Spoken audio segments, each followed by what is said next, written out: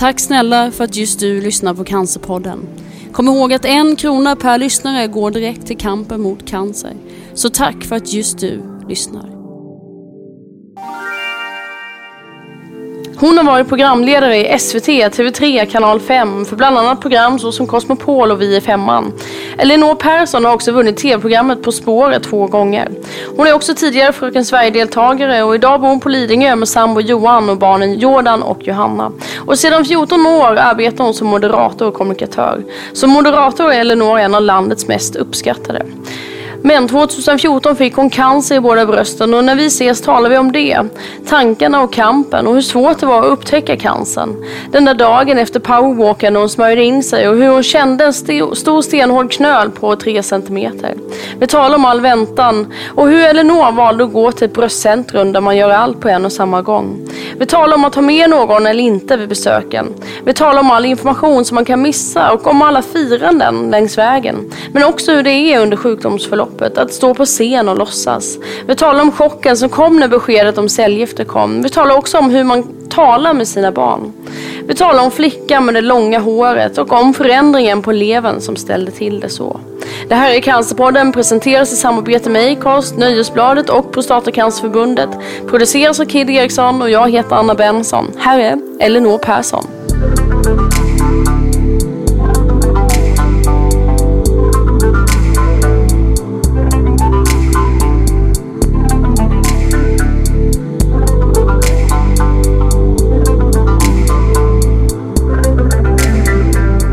Välkommen hit Elinor Persson. Tack så mycket. Hur har din dag varit? Den har varit bra. Jag kliver upp tidigt, älskar att kliva upp tidigt. Jag vill kliva upp minst 30 minuter innan de övriga familjen. Och du berättade att du hade köpt frukost innan de skulle iväg och då tänkte jag att det måste ju vara väldigt, väldigt tidigt. Du hade hunnit handla. Ja, jag så tidigt. 7 handlade jag frukost. Det är tidigt. Jag går också upp tidigt men jag menar det var... Å andra sidan så är jag väldigt trött och tråkig på kvällarna. Då är jag ingenting att ha kan jag säga. Hur dags går du och lägger dig?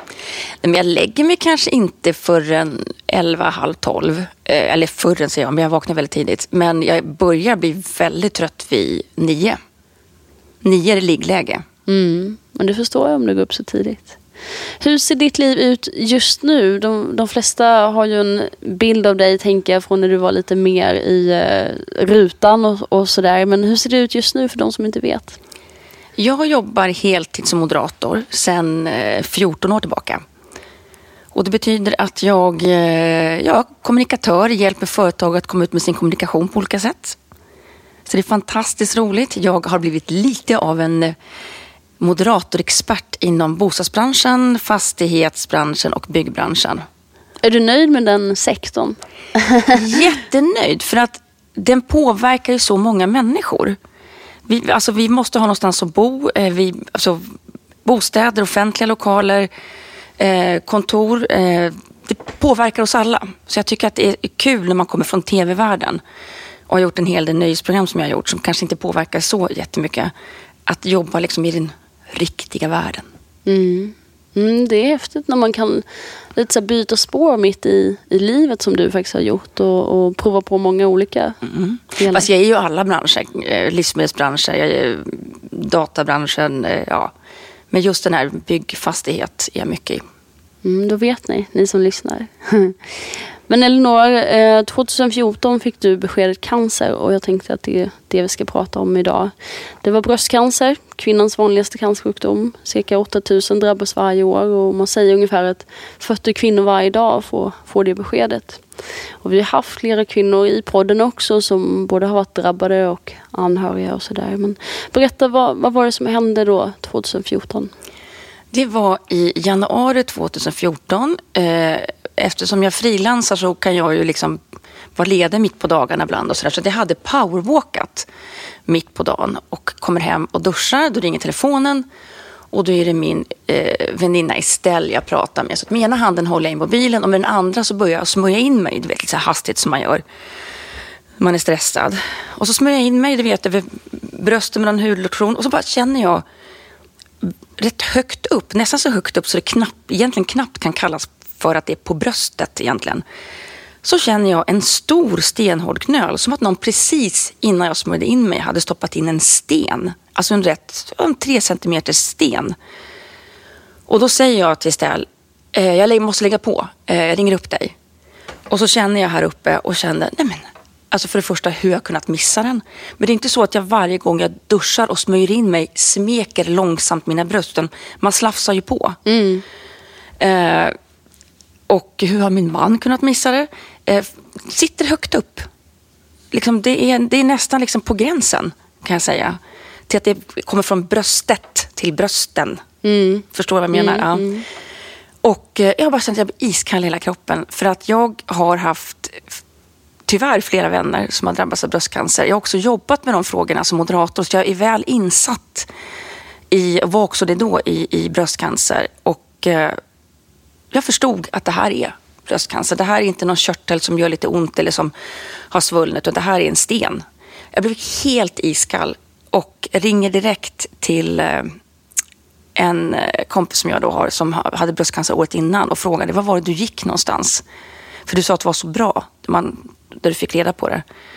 Så rekommenderade mig vad jag skulle ringa och då var det en man då som har startat, en läkare som har startat det här för att han tycker att det är för mycket väntan på vanliga sjukhus. Först ska du vänta på att komma dit och bli då, få då mammografi och sen ska du vänta 2 veckor till ultraljud och sen vänta 2 veckor på biopsi.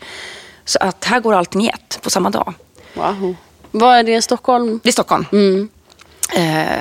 Så att den bröstmottagningen fick jag tid på 2 veckor senare för att de vill att man ska vänta till en speciell dag inom liksom, cykeln som man befinner sig i. Så jag fick ändå vänta 2 veckor innan jag kom. Och det var faktiskt de absolut 2 värsta veckorna under hela den här tiden. Det var ju den väntan för jag visste ju att det här var bröstcancer, men jag visste inte hur illa det var. Hur kunde du vara så säker? Därför att den gjorde inte ont. Och det är ju ofta det är ju så. Magen gör ju inte ont om de är. Och den var så stenhård. Jag vet hur körtlar känns som blir större och mindre i brösten och sådär. Och de är ömma. Det fanns inget alternativ. Och det är inte så, jag är nog motsatsen till hypokondriker, men ändå så visste jag att det var så. Så när jag väl kom till den här bröstmottagningen så kom jag in 9:10 hos läkaren. Han kände och klämde och jag ser ju på hans min att det är någonting. Och sen så får jag då gå direkt till mammografin och jag hade precis varit på mammografi faktiskt. Jag tänkte fråga dig, för hur gammal var du vid det här tillfället? 47, 48 eller något sånt där? Ja. Och då hade du hunnit gå på mammografi? Ja, då hade jag hunnit gå på mammografi. Jag blev ju kallad alltså med 1,5 års mellanrum. 4-5 gånger kanske? Ja, och hade inte, alltså ingen av mina 3 tumörer hade synts på mammografi. Och jag hade varit alltså bara 2 månader innan. Syntes inte överhuvudtaget. Jag hade 3 tumörer, varav en var 3 centimeter och en var 2 centimeter och en var 1 centimeter. Så att, och det här fick du besked om just där och då direkt? Ja, 9:10 så fick jag reda på att det var en knöl och sen direkt efter till mammografi där såg de ingenting. Så då satte de på något slags magnetaktigt som satt på där man kände knölen så att man skulle kunna fokusera på det i mammografin. Ändå såg man ingenting och sen efter det så... Men man kände? Man kände. Och sen så blev det ultraljud och därefter samma dag så blev det då den här biopsin och sen skulle jag få svar då 15:40 och när jag kommer in till läkaren 15:40 så visar det sig att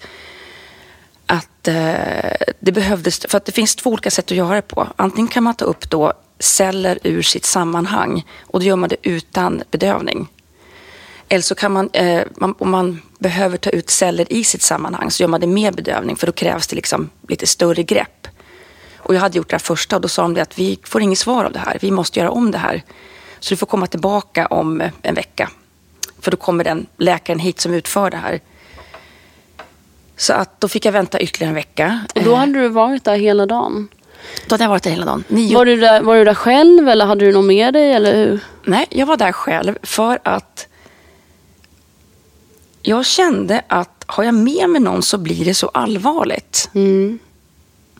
Men i efterhand så kan jag rekommendera att alltid ha med sig någon. För att det är helt otroligt vad man glömmer och vad man inte tar in. All information, vilket jag kan berätta om. Men då i alla fall så kom jag tillbaka och fick göra då nya provtagningar. Och då visade det sig att då skulle jag få komma tillbaka ytterligare några dagar. Och då hade jag med min man. Och då sitter vi där och då så säger han att men det är bröstcancer. Men, och det hade jag ju fått reda på, det visste jag ju redan. Alltså i huvudet sådär, jag hade bestämt mig för det. Så det enda jag var intresserad av, finns det något tecken på att det har spritt sig? Och då sa han, det finns inget tecken på att den har spritt sig. Den är långsam växande, den har nu vuxit i säkert 6 år. Så att vad som hände när jag och min man har fått beskedet är att vi åker till NK och firar. Det var så det blev. Vi firade att det var så positivt besked. Så att det blev liksom omvänt.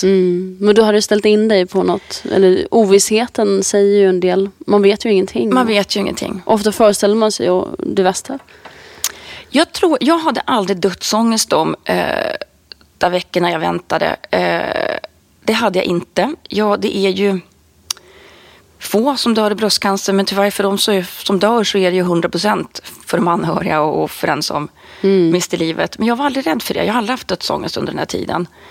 Men om vi backar bandet bara de här första 2 veckorna innan du fick komma till den första undersökningen. Hur gick dina tankar då där hemma i ovissheten? Jobbade du eller liksom, hur fungerade du? Jag jobbade. Jag kommer ihåg att jag samma dag jag hade varit på den här... Och samma dag som du själv kände? Nej, då samma dag jag hade varit på den här bröstmottagningen. Men ändå inte fått reda på vad det var. Då skulle jag på kvällen ta emot... jag var nominerad till årets talare. Och den kvällen så klev jag på scenen och jag vinner priset som förra årets talare blir då. 2013 års talare. Och jag kommer ihåg att det är så absurt att jag liksom... här kliver Cancer-Elinor upp och tar emot det här priset. Och jag ler och det är kameror och det står i pressen dagen efter. Och det var så märkligt. Ser ni på mig att jag har cancer? Ser jag likadan ut? Ser ni på mina ögon? Skrattar jag extra högt? Pratar jag extra högt? Det var så konstigt. Och just den här planeringen som man har inför ett år. Eller jag älskar att planera. Vad ska vi göra för resor? Vilka jobb är det som väntar mig? Alltså jag kan planera nästan egentligen vad som helst. För jag tycker det är kul att också längta och vänta. Och så pang bom. Så ändras det. Och vad var det som ändrades då? Fick du ställa in saker? Ja, då ändras inte så mycket. Då kände jag så här, nej men det här fixar jag. Alltså du vet, ta bort en tårtbit i bröstet. Jag såg det som en piece of cake faktiskt. Och då så åker på sportlovet, åker vi upp till Sälen. Och då är vi i februari och det är några veckor efter. Ja, precis. För jag ska opereras i mars. Så det bestäms med en gång att det är operation som gäller? Ja, det bestäms med en gång att det är operation som gäller. Och båda, för du säger ju att det var 3 tumörer. Men då, precis. Det är det som är så speciellt. Att jag har alltså gjort mammografi flera gånger. Jag har gjort noggrant ultraljud på båda brösten. Och jag fick då svaret på den här bröstmottagningen att jag hade en tumör som var 3 centimeter lång. Och det var grad 3, så det är ju rätt allvarligt. Men det fanns inget tecken på spridning. Och jag skulle opereras i mars och jag behövde inte alls oroa mig för att det var flera veckor emellan. Eftersom det var långsamväxande. Han sa det själv, läkaren, att det här är inget blåljus på det här. Utan du kan ta det lugnt. Och jag kände mig väldigt lugn. Jag kände, okej, nu ska jag ta bort en tårtbit. Jag skulle jobba som moderator en vecka efter och tänkte att det är piece of cake, det här fixar jag. Och på sportlovet uppe i Sälen, för jag ska opereras på Danderyds sjukhus, så ringer det då en sjuksköterska och säger att vi vill nog gärna att du kommer hit och undersöker båda brösten för att det var så svårt att hitta den här tumören. Så vi vill gärna se att det inte finns något mer. Jag har alltså väldigt täta bröst som det kallas för. Ja, men jag kan komma nästa vecka. Vi vill gärna att du kommer på onsdag. Och de ringde mig på måndagen. Så jag tar bussen och tåget ner till Stockholm. Och då börjar jag känna att det här är speciellt. Och får göra då ytterligare ultraljud, väldigt noggranna ultraljud. Och sen så får jag besked efter några dagar att de har hittat någonting i mitt högra bröst. Den andra tumören var i vänstra bröstet. Komma tillbaka igen och då får jag göra såna här biopsier. Och du vet, på hur många ställen som helst. Utan bedövning. Och det är inte skönt. Men jag är så född naivt positiv på något märkligt sätt. Så att jag tänkte det här löser sig. Och det viktiga var att jag inte skulle göra några cellgifter. För det behöver man ju inte om det inte har spritt sig. Det var det enda jag hade i huvudet, att jag inte skulle tappa håret. Och det visste du om, att just den kunskapen besatt du liksom? Vet du, tydligen inte besatt jag den kunskapen. Utan det var någon kunskap som jag hade hittat på något märkligt sätt. Kanske läst någon artikel någon gång eller... Om det inte hade spridit sig, då behöver man inte sälja. Ja, så uppenbarligen hade jag inte den kunskapen. Och sen efter mycket om och men så får jag reda på att jag har 2 tumörer i mitt högra bröst. Sitter bredvid varandra, grad 1 och grad 2. Och familjen var kvar i Sälen? De är kvar i Sälen, för att jag vill inte göra någon stor grej av det. För när jag berättade för mina barn att jag hade bröstcancer, då gjorde jag inte så här, varsågod och sitt ner och nu ska ni föra. Utan jag gjorde det i bilen, i förbifarten när vi skulle åka på bio och sa att jag har bröstcancer, ni behöver inte oroa er, det här är jättevanligt. Det är typ en folksjukdom och jag ska operera bort det här i mars och det här är som en förkylning, fast nästan ännu lättare. Du vet så. Och det visade sig att det funkade jättebra på min dotter, men min son funkade det inte så bra på för att han pratade ställa ut med sina kompisar, fick jag reda på efteråt, så att jag borde nog ha tagit det lite mer seriöst med honom. Men jag gjorde det för att jag själv inte tog det så allvarligt. Och ville inte heller att de skulle ta det allvarligt, för att för mig var det inte det. Du vill inte skapa drama? Nej. Och din son då, hur liksom... Han pratade med sina vänner då? Ja, jag fick reda på efteråt att han hade mått väldigt dåligt bland sina vänner och pratat mycket med dem och sådär. Och allt medan jag då sa att det här är inga problem alls. Det här är piece of cake. Var han orolig att du skulle dö och sådär? Ja, det var han. Det var han. Och hur fångade du upp det sen? Jag var så säker på att jag inte skulle dö. Jag kan inte förklara, jag bara visste att jag inte skulle dö. Jag bara kände det är inte min tur nu. Alltså så. Och sen då så skulle jag besöka hon som skulle på Danderyd, hon skulle operera mig inför operationen, och då visste vi att det var 3 tumörer, och då säger hon att okej, jag ska operera här och sen kommer du få efter det här dels äta då tamoxifen för att man ska komma ner i klimakteriet, och så kommer du också få cellgifter. Jag bara, Va? Jag ska inte ha cellgifter. Jo, du ska få cellgifter, men det här får du ju prata med. Har din onkolog inte berättat det? Jag har inte hört någonting om cellgifter. Okej, ja, men då ber jag om ursäkt. Jag trodde onkologen hade berättat det. Nej, men jag ska inte ha cellgifter. Det tappar man ju håret av. Ja, men det kommer ju tillbaka. Jag ska absolut inte ha cellgifter, sa jag. Det här har inte spridit sig. 3 tumörer, det har inte spridit sig. Det finns inte en chans. För det var det allting byggde på. Att jag behövde inte cellgifter, alltså var det inte farligt. Och cellgifter tappade man dessutom håret av. Och nu så blev det helt plötsligt en helt annat utgångsläge. Varför behöver jag cellgifter? Det hade ju inte spritt sig. Ja, men det var 3 tumörer, en var grad 3. Och det finns ju en liten chans att det ändå kan sprida sig liksom genom blodet. Så att nu blev det ett helt annat utgångsläge. Och så nu tog jag faktiskt barnen och så satte de ner och så sa det. Och då grät jag. Då grät jag för första gången. Sen jag fick det här beskedet. Och det var lite för att det skakar om din verklighet. Att du hade en föreställning om hur det skulle gå till och hur det skulle se ut och sådär. Och så var det kom cellgifterna in som någonting helt oväntat. Men min föreställning var så här, du kan ha bröstcancer och sen behöver du inte cellgifter, då är det inte så allvarligt. Och behöver du cellgifter, då kan du dö. Och det här är helt fel, så att när ni hör mig säga så lyssna inte på mig. Men det var så jag tänkte att det var.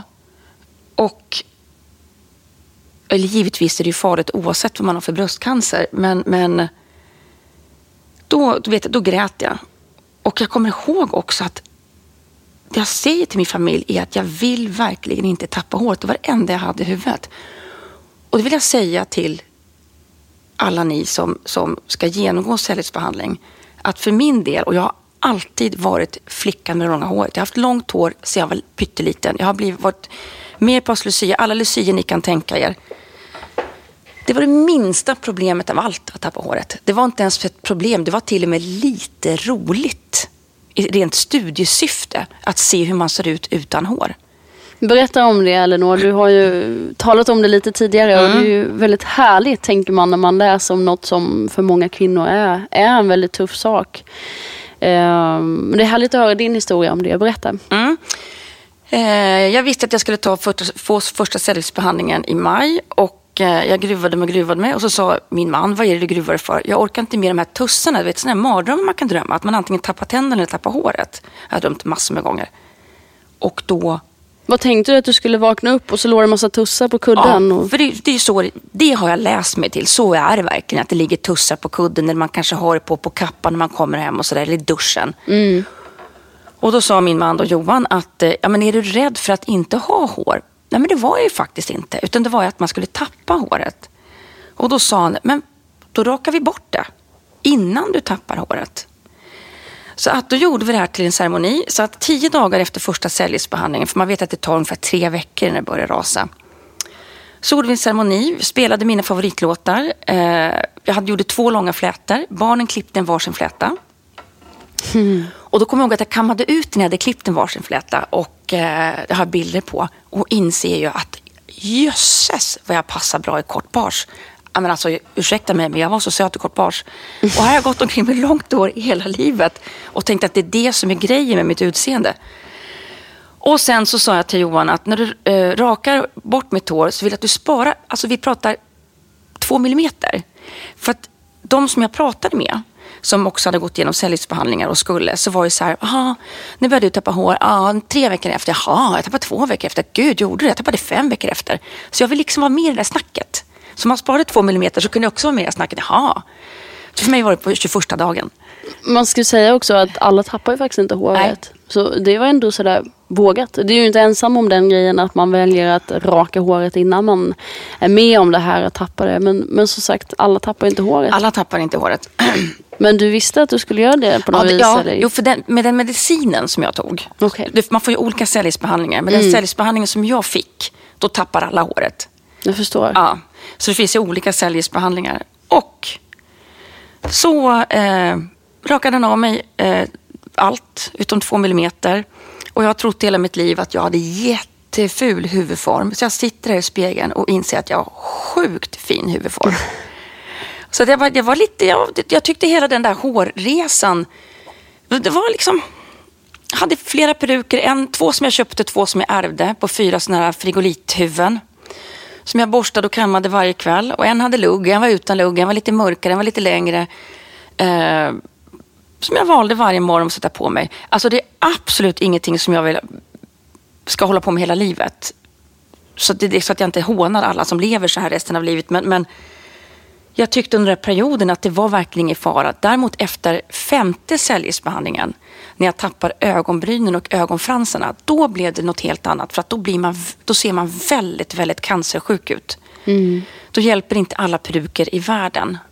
Det är det som ramar in ansiktet. Det är ju faktiskt ögonbrynen och ögonfransarna. Hur många cellgiftsbehandlingar 6. gjorde du? Den vanligaste. Ja. Så operation först, om vi bara backar bandet. Operation av båda brösten? Operation av båda brösten. Och då var det tårtbitar? Tårtbitar.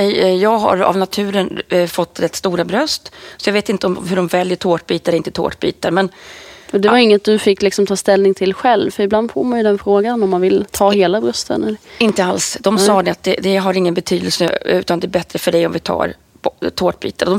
Alla 3 satt ju väldigt högt upp. Så att de skar ut de här tårtbitarna och sen liksom sydde upp brösten. Så dagen efter operationen så får man följa med en sköterska till ett rum där man tar bort bandaget. För att man inte ska bli chockad och falla ihop. Så jag bara tänkte mig, okej Elinor, liksom, det går att fixa. Hur det än ser ut så går det att fixa. Du har din man, liksom, du vet. Och är jag inte jättenöjd så går det att fixa. Så hon tar bort det bandaget och jag bara skriker rätt ut. För jag lovar dig, det är de snyggaste bröst jag sett i hela mitt liv. Ja, det är ju fantastiskt. Jag så säger till sköterskan, kolla. För de hade ju tagit ut tårtbitar, sen hade de ju lyft dem. Men du har ingen aning. Alltså du vet, jag var så nöjd. Jag speglade mig alltså, med bar överkropp 40 gånger om dagen i 2 veckor. Så nöjd var jag. Det är bara att gratulera. Tack! Men ja, det är ju fantastiskt. Så att du ser man ingenting, är det något ärr eller hur liksom är det i efterhand? Det sitter högt upp så jag ska inte blotta mig här. Men här sitter ärret. Just det. Ser du det? Och det är ju precis ovanför bröstet egentligen. Ja, men det är ju det. Så här är den som var 3 centimeter. Och här, det syns ju knappt. Ja, just det. Här, eftersom jag är lite fräknig så det är inget som du egentligen funderar så mycket på, tänker jag, på sommarens soliga dagar i bikini och inte så. alls. Men jag är en sån här som överlag tycker är väldigt coolt oavsett var de sitter. Sen har jag ju ett ärr här där man förde in cellgifterna. Här uppe vid liksom porten, ja. Och sen har jag ju 2 rätt fula ärr där man tog körtlar för att se om det hade spridit sig, alltså i armhålorna. Lymfkörtlar. Ja, precis. Hur många sådana fick du operera bort? Minns du det? Ja, det minns jag. Det var ju bara typ 1 eller 2 på varje sida. För att de tar det först och ser om det har spridit sig eller inte. Just det. Och ser man att det har gjort det tar man flera. Ja, det var ju väldigt positivt såklart. Du pratar ju om håret och sådär, men biverkningar i övrigt, jag tänker efter cellgifterna där. För det var operation och sen blev det cellgifter. Och vad hade du fler för biverkningar? Det var faktiskt inga roliga biverkningar. Jag mådde väldigt illa. Och sköterskan som gav mig cellgifterna testade allt. Alltså dels fick jag ju extra mycket kortison. Så att jag var ju jättefet på slutet. Och, hur mycket gick det upp? Minns du det? Jag gick upp 18 kilo. Och sen blir det ju inte 18 liksom, överviktskilo. Man är så spänd av all vätska. Men det är också humor i det. För att jag på slutet där när jag gick in i duschen en gång och hade gått upp alla de här kilorna och har inte ett hår på kroppen. Och då är det inte hår någonstans på benen, armarna, ögonbryn, ögonfransar och är så här fet. Och så kluckade det nästan när jag gick. Jag kommer ihåg att jag bröt ihop av skratt. Det är liksom... Du verkar ju ha det som en fantastisk metod eller ett verktyg att övervinna sådana här lite jobbigare saker. Ja, det går inte annars. Nej, alla har ju olika sätt, men du verkar ju ha en väldigt positiv inställning. Så att illamåendet var absolut det värsta. Och att... Var det efter varje cellgiftsbehandling? Eller nej, jo det var det, men det ökade på. Efter första var det som en baksmälla 3 första dagarna efter cellgiftsbehandlingen. Och sen kom man tillbaka liksom till ursprungsläget. Och sen så ökade det på. De 3 sista så mådde man inte bra en dag. Och sen den här metallsmaken konstant i munnen. Så allt man äter smakar metall. Just det. En del talar om cravings och sånt där. Hade du någon sån där? Lite som när man är gravid och sådär. Ja, jag drack citronjuice. Och jag vet inte om det var cravings eller om jag gjorde det för att citronjuicen smakade citronjuice. Den vann över metallsmaken. Så jättemycket citronjuice. Och sen vet jag inte om jag hade några mer cravings. Jag tror inte det. Och du berättade ju lite om att du skulle upp på någon scen där samma dag som vi fick beskedet. Men jag tänker så här, i samband med operation och cellgifter och jag vet inte om du strålades någonting efteråt också. Ja, det gjorde jag. Just det, jag måste säga att illamåendet var värst, men sen fick jag också väldigt ont i lederna. Och det tog tid innan, alltså det med lederna, det pågick 1 år efteråt. Nästan 1,5 år. Väldigt ont i lederna. Så det var inte heller en jättehärlig liksom... Jag läste att du hade ont i fötterna till och med, att det var svårt att gå. Ja, svårt att gå hade jag. Jag fick veta att ibland så kan det kapa nervtrådarna till fötterna, så de släpade efter.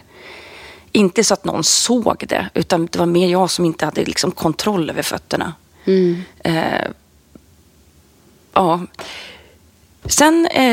Sen var det så här då. Sen så gjorde jag min sista cellgiftsbehandling.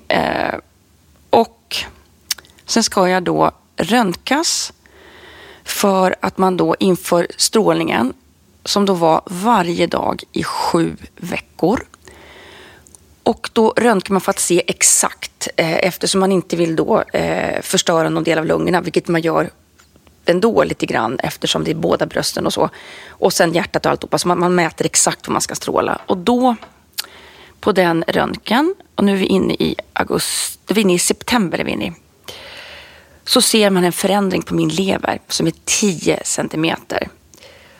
Och jag ska då gå upp, då har jag börjat jobba. Jag var helt sjukskriven fram till sista cellgiftsbehandlingen. Så jobbade jag halvtid fram till årsskiftet under hela den här strålningen. För att man hinner inte. Det var det som var min fråga lite grann. Hur det såg ut under tiden, den här operationen och cellgifterna. Men du gick ner på halvtid alltså och var sjukskriven halvtid. Ja, alltså fram till första cellgiftsbehandlingen jobbade jag heltid. Efter första cellgiftsbehandlingen så var jag, efter andra cellgiftsbehandlingen var jag sjukskriven heltid. Fram till veckan efter den var avklarad den sista. Och sen jobbade jag halvtid fram till årsskiftet. Okay. För när man strålar så kan man inte boka tid. Utan det är drop-in. Så ibland kan man vänta en kvart, ibland väntar man en timme. Och så ska man åka fram och tillbaka. Så det tar tid att strålas. Dessutom blir man ofattbart trött av det. Men hur fick du ihop det med ditt liv som du berättade om, det här med att vara moderator och sådär? För det finns ju ingen så här 8-5 tider i det arbetet, eller gör ju det? Nej, det gör det inte. Jag vet att jag vid ett tillfälle skulle jag jobba ute på Stockholmsmässan. Och då skulle jag vara på plats redan 8:00. Och då frågade jag faktiskt om jag kunde få komma. De kunde öppna lite tidigare så att jag fick strålas lite tidigare.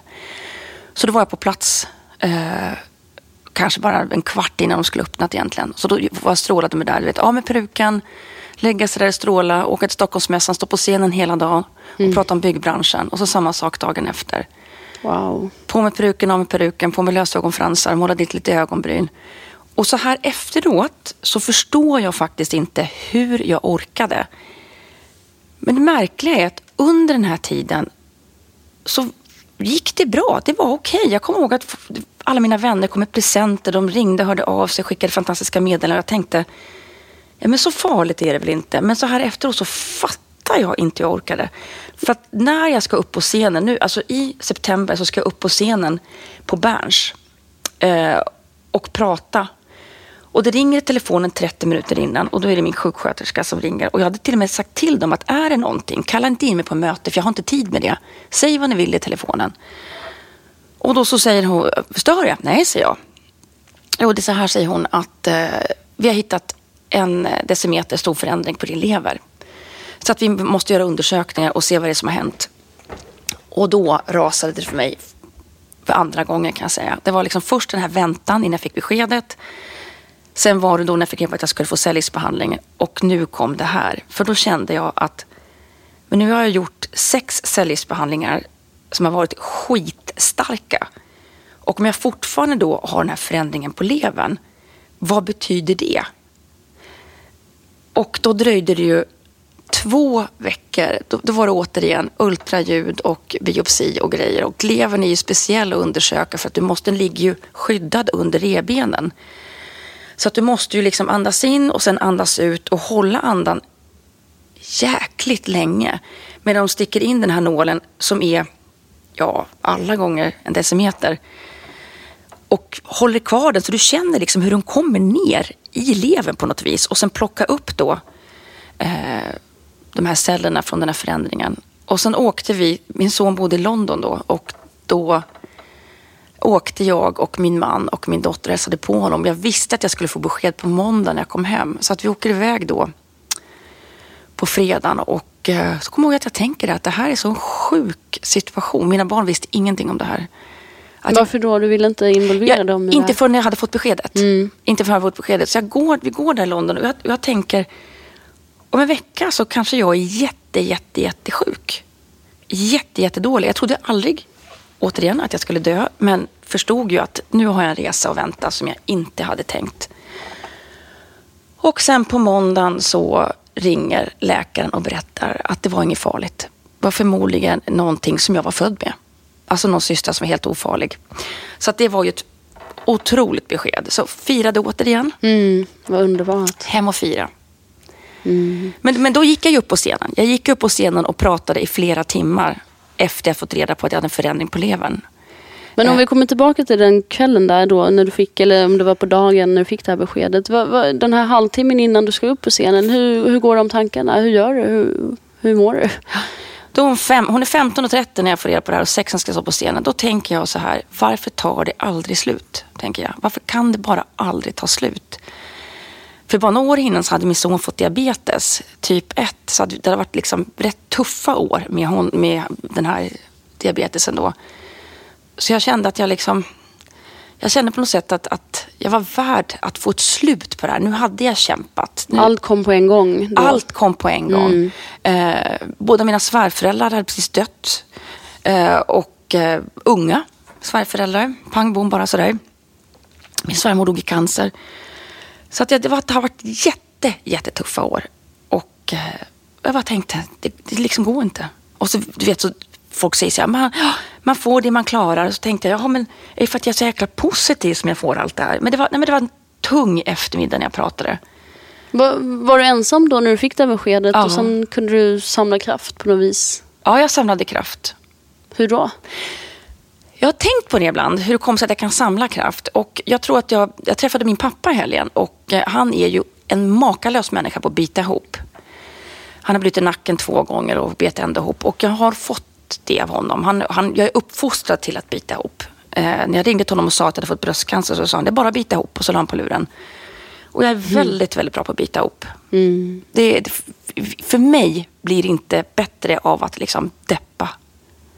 Men ändå när allting det där kommer över dig och det är så mycket tunga besked på olika sätt och du ska upp på scenen om en halvtimme. Var kommer kraften ifrån? Vad gör du där och då? Biter du bara ihop att skaka av eller vad gör du? Jag tänker på allt positivt. Jag gjorde 82 sjukhusbesök på 1 år. Eftersom det blev ju massa extra i och med att man hittade ytterligare tumörer och ytterligare tumörer och ytterligare tumörer och blodprov som inte stämde och 7 veckor varje dag. Strålning tar ju också mycket tid. Och jag lovar att alla de här 82 besöken var i världsklass. Jag har fått sån fantastisk bröstcancervård så att det är inte klokt. Så mitt i allt det här, så den här halvtimmen skulle upp så tänkte jag, jag har en tuff resa framför mig, men de kommer vara i världsklass de här besöken också. För så är det. I alla fall vi som bor i Stockholm, jag har ingen aning om hur det är ute i landet, men vi som bor i Stockholm tror jag alla får världsklass behandling om vi får bröstcancer. Och jag tänkte, jag ska vara glad att det är bröstcancer. Min svärmor dog i njurcancer och det gick bara ut för. Så att på något sätt så blev det också positivt att det bara var bröstcancer. Men du verkar ha en fantastisk förmåga att hitta det positiva i det tunga. Det har jag. Men när du då blickar tillbaka som du sa innan att du gjorde, när du reflekterar över hela den här sjukdomsperioden och du undrar och frågar dig själv var du får kraften ifrån. Vad tänker du kring det då? Var kom kraften ifrån? Är det ditt positiva tänkande, uppväxta med pappa och hela hans tankesätt att bita ihop? Eller vad? Jag tror, man ska ju inte jämföra sig med andra, men det är klart att jag har förstått under hela min uppväxt att jag förmodligen har lite lättare att bita ihop än andra. Nu generaliserar jag otroligt mycket. Men så det har jag väl förstått att jag inte, alltså det krävs rätt mycket för att knäcka mig. Och jag vet inte varför det är så, för jag tycker inte att jag anstränger mig så mycket. Men sen har jag nog en unik förmåga att hitta det positiva. Som, ska jag få cancer så är det bröstcancer. Det blir väldigt bra. Det är nog den bästa cancerprognosen man kan få. Sen har jag fantastisk familj. Och sen är det så att... På vilket sätt är de fantastiska? Jag älskar dem så mycket så att det är faktiskt inte... Det är inte en ynnest att... Det är få förunnat att få ha varit så förälskad som jag har varit, att få ha så fina barn. Så här säger ju alla föräldrar, men jag kan ju bara prata för mig själv. Och fantastiska vänner. Men det jag skulle ha gjort annorlunda, jag skulle inte ha bagatelliserat det så mycket när jag pratade med barnen första gången. Jag skulle inte ha gått ensam på alla besök. Johan tror jag var med på 3 besök av 82. Han ville, men jag sa nej. Det här fixade det som bagatell. Jag tyckte också att de flesta besöken var en bagatell. Men det som händer när jag kom på mitt första återbesök, nu kommer jag inte ihåg om det var ett halvår eller ett år efter alltihopa. Då säger min onkolog så här, nu ska vi kolla här hur det ser ut efter dina 3 tumörer. 3 tumörer? Nej, jag har ju bara haft 2. Och det kan man också läsa de första intervjuerna jag gav. att det står 2 tumörer. Nej, det var 3 tumörer. Nej, 1 i varje bröst. Nej, 2 i det högra bröstet. Och då tar jag telefonen när jag sitter hos den här och min onkolog och ringer min man. Och då säger jag, hur många tumörer har jag opererat bort? 3, säger han. För han var med på det besöket, nämligen. När jag fick reda på hur många tumörer det var. Och hade han inte varit det, då hade jag ju stått fast vid att det var 2 tumörer. Så att det var så skönt att han kunde vara med och säga, men så här, jag hade inte lyssnat på det. Nej. Och det är också mycket annan information som inte har gått in, som jag förstått efteråt, för att jag inte hade med mig en till. Så det handlar inte bara om att få negativa besked eller att få stöttning, utan man behöver 4 öron för att det ska gå in informationen. En del som kanske lever ensamma eller så här, en del har faktiskt spelat in vid de här tillfällena också, för att det är ett bra sätt att minnas allt. Eller skriva ner en anteckningsblock. Nej, men jag kan förstå det, att man har så himla mycket tankar som kommer och besked och sådär, hur man ska sortera och framförallt minnas det som sägs. Det är ju viktig information som ges. Och sen är det som frilansare, så är det ju inte så lätt att sjukskriva sig, eftersom jobben kommer när de kommer. Så att jag var också alltid så stressad när jag var på de här besöken. Det var mer liksom, okej, jag måste göra det här. De vill ha koll på mig. Men jag skulle inte bagatellisera det så när jag pratade med barnen. Jag skulle alltid ha tagit med mig Johan på de flesta besök. Och det tredje som jag också gjorde fel. Jag skulle ha varit sjukskriven under hela strålningsperioden. Jag blev ju erbjuden, men tyckte att det var väl ingen match. Men det var tufft att springa omkring där i sin peruk och utan ögonfransar och ögonbryn. Jag kommer ihåg att jag tittade mig i spegeln när jag skulle på scenen vid alla de här tillfällena och tänkte att men gud, jag ser ändå fräsch ut för att ha gått igenom det jag har gått igenom. Alltså nästan naivt positiv. Och det är väl ingen som ser att jag har peruk och sådär, men jag såg inte klok ut. Jag har bilder från det där och man ser jätteväl att jag har peruk, och det gör väl kanske ingenting, men du vet, jag ser verkligen ut som en människa som har gått igenom ett helvete och fortsätter att göra det. Så att för kundernas skull, för publikens skull, men framförallt för min egen skull, så skulle jag varit sjukskriven hela året ut. Om du backar bandet, hade du det någonsin på känn att du hade bröstcancer? Du visste direkt att det var bröstcancer, men du hade varit på mammografi några månader innan sådär, men vad tänker du kring det när du blickar tillbaka? Jag litade helt på mammografi. Det är klart att mammografi är bra, jättebra. Jag tycker att alla kvinnor ska fortsätta gå på mammografi. Men tyvärr är jag ett levande bevis på att det inte alltid fungerar.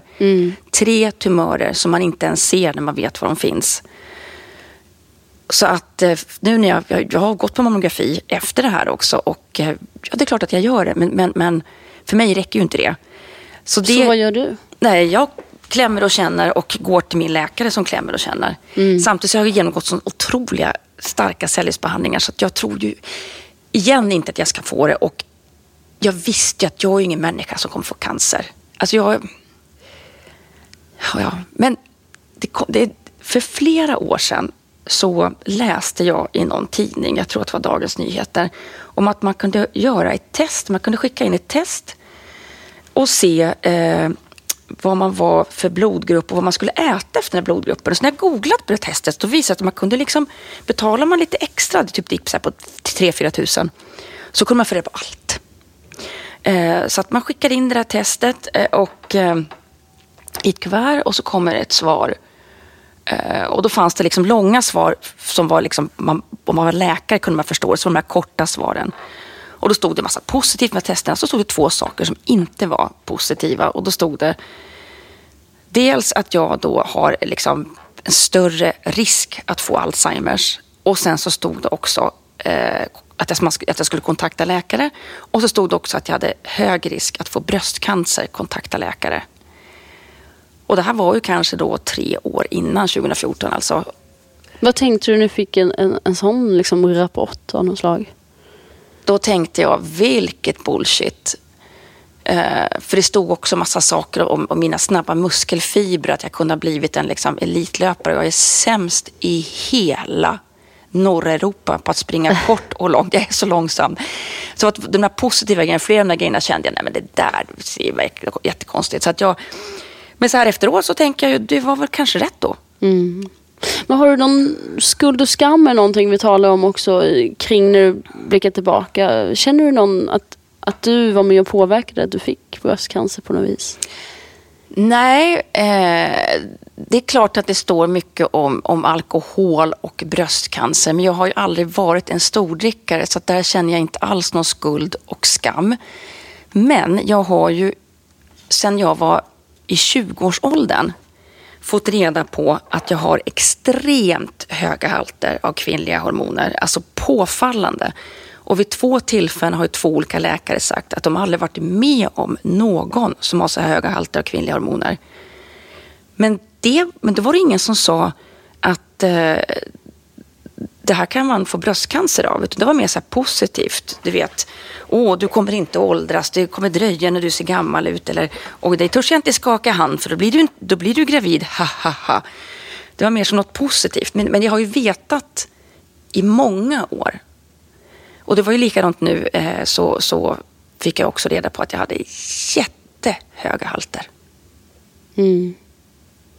Men du tänker inte kring ditt levande eller livsstil eller någonting? Det är inget du funderar över?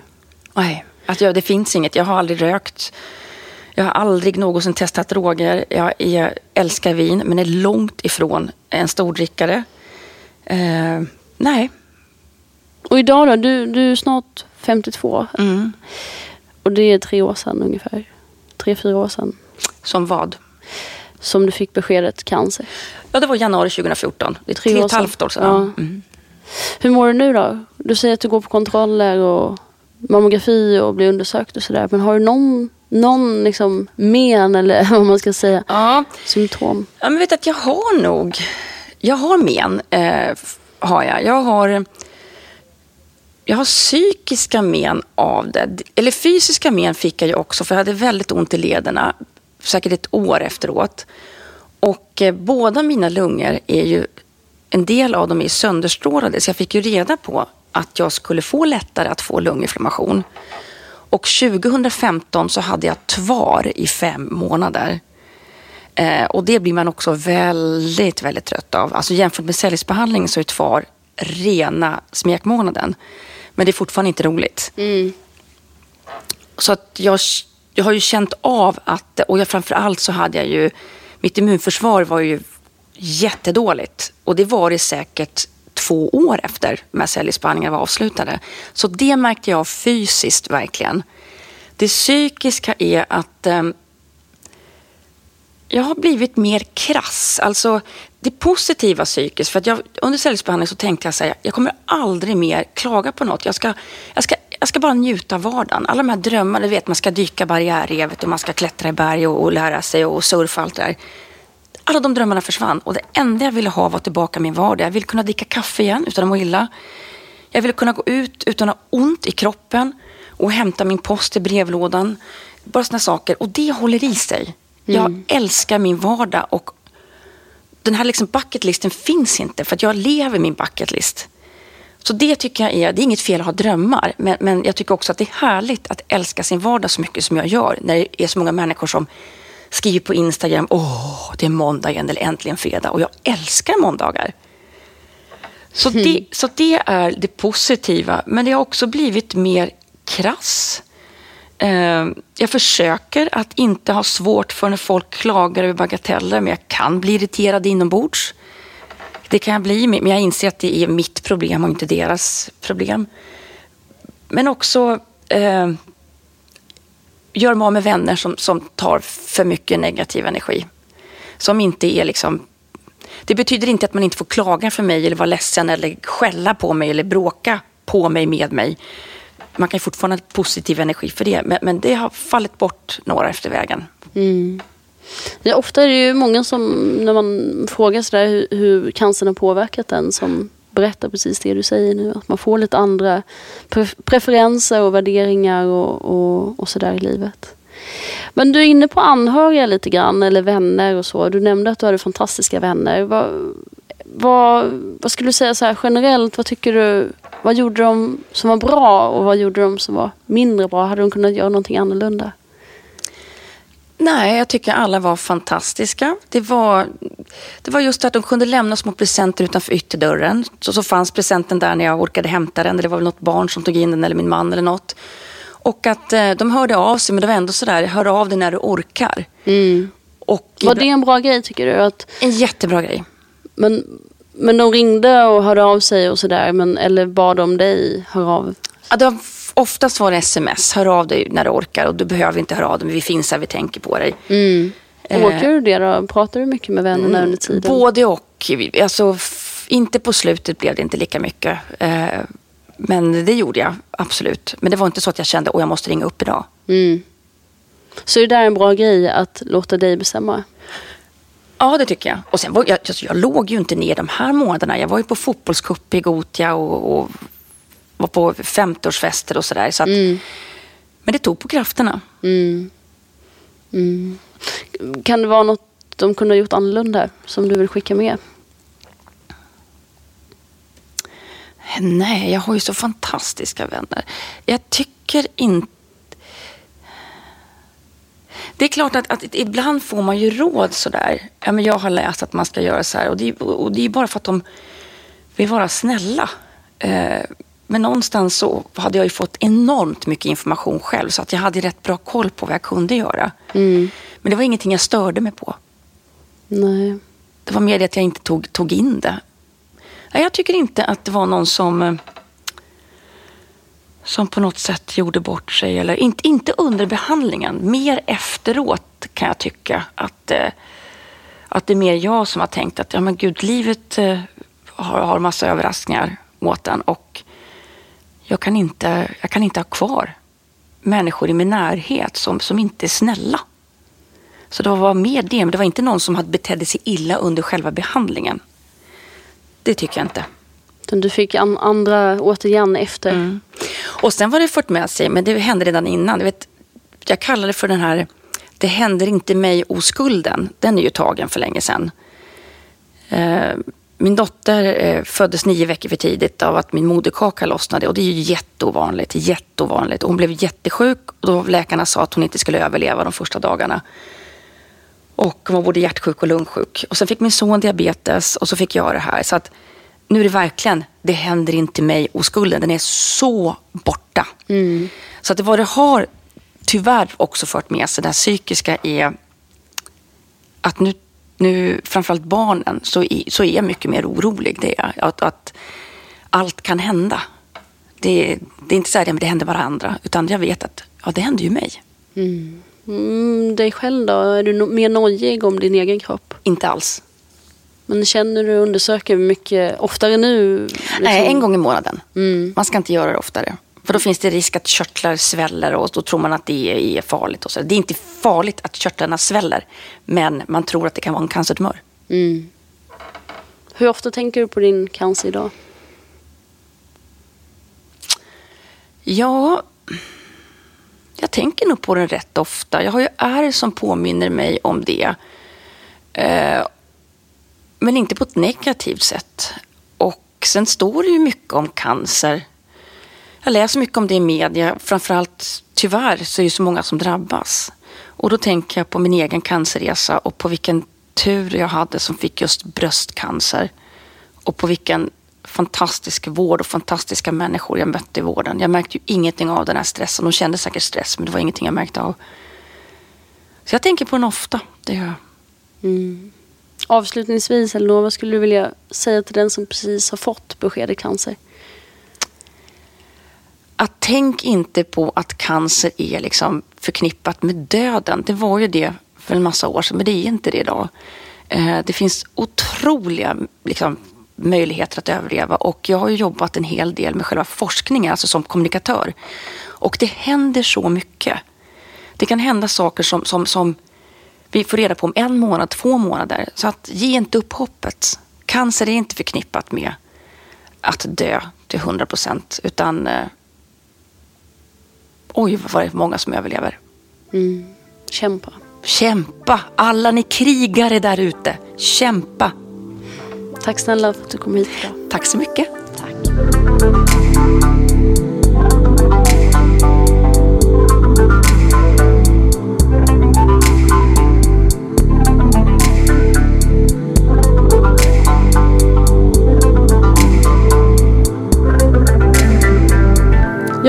Elinor för hennes raka och kloka tankar och hur hon gjorde det där hårfallet till en fest.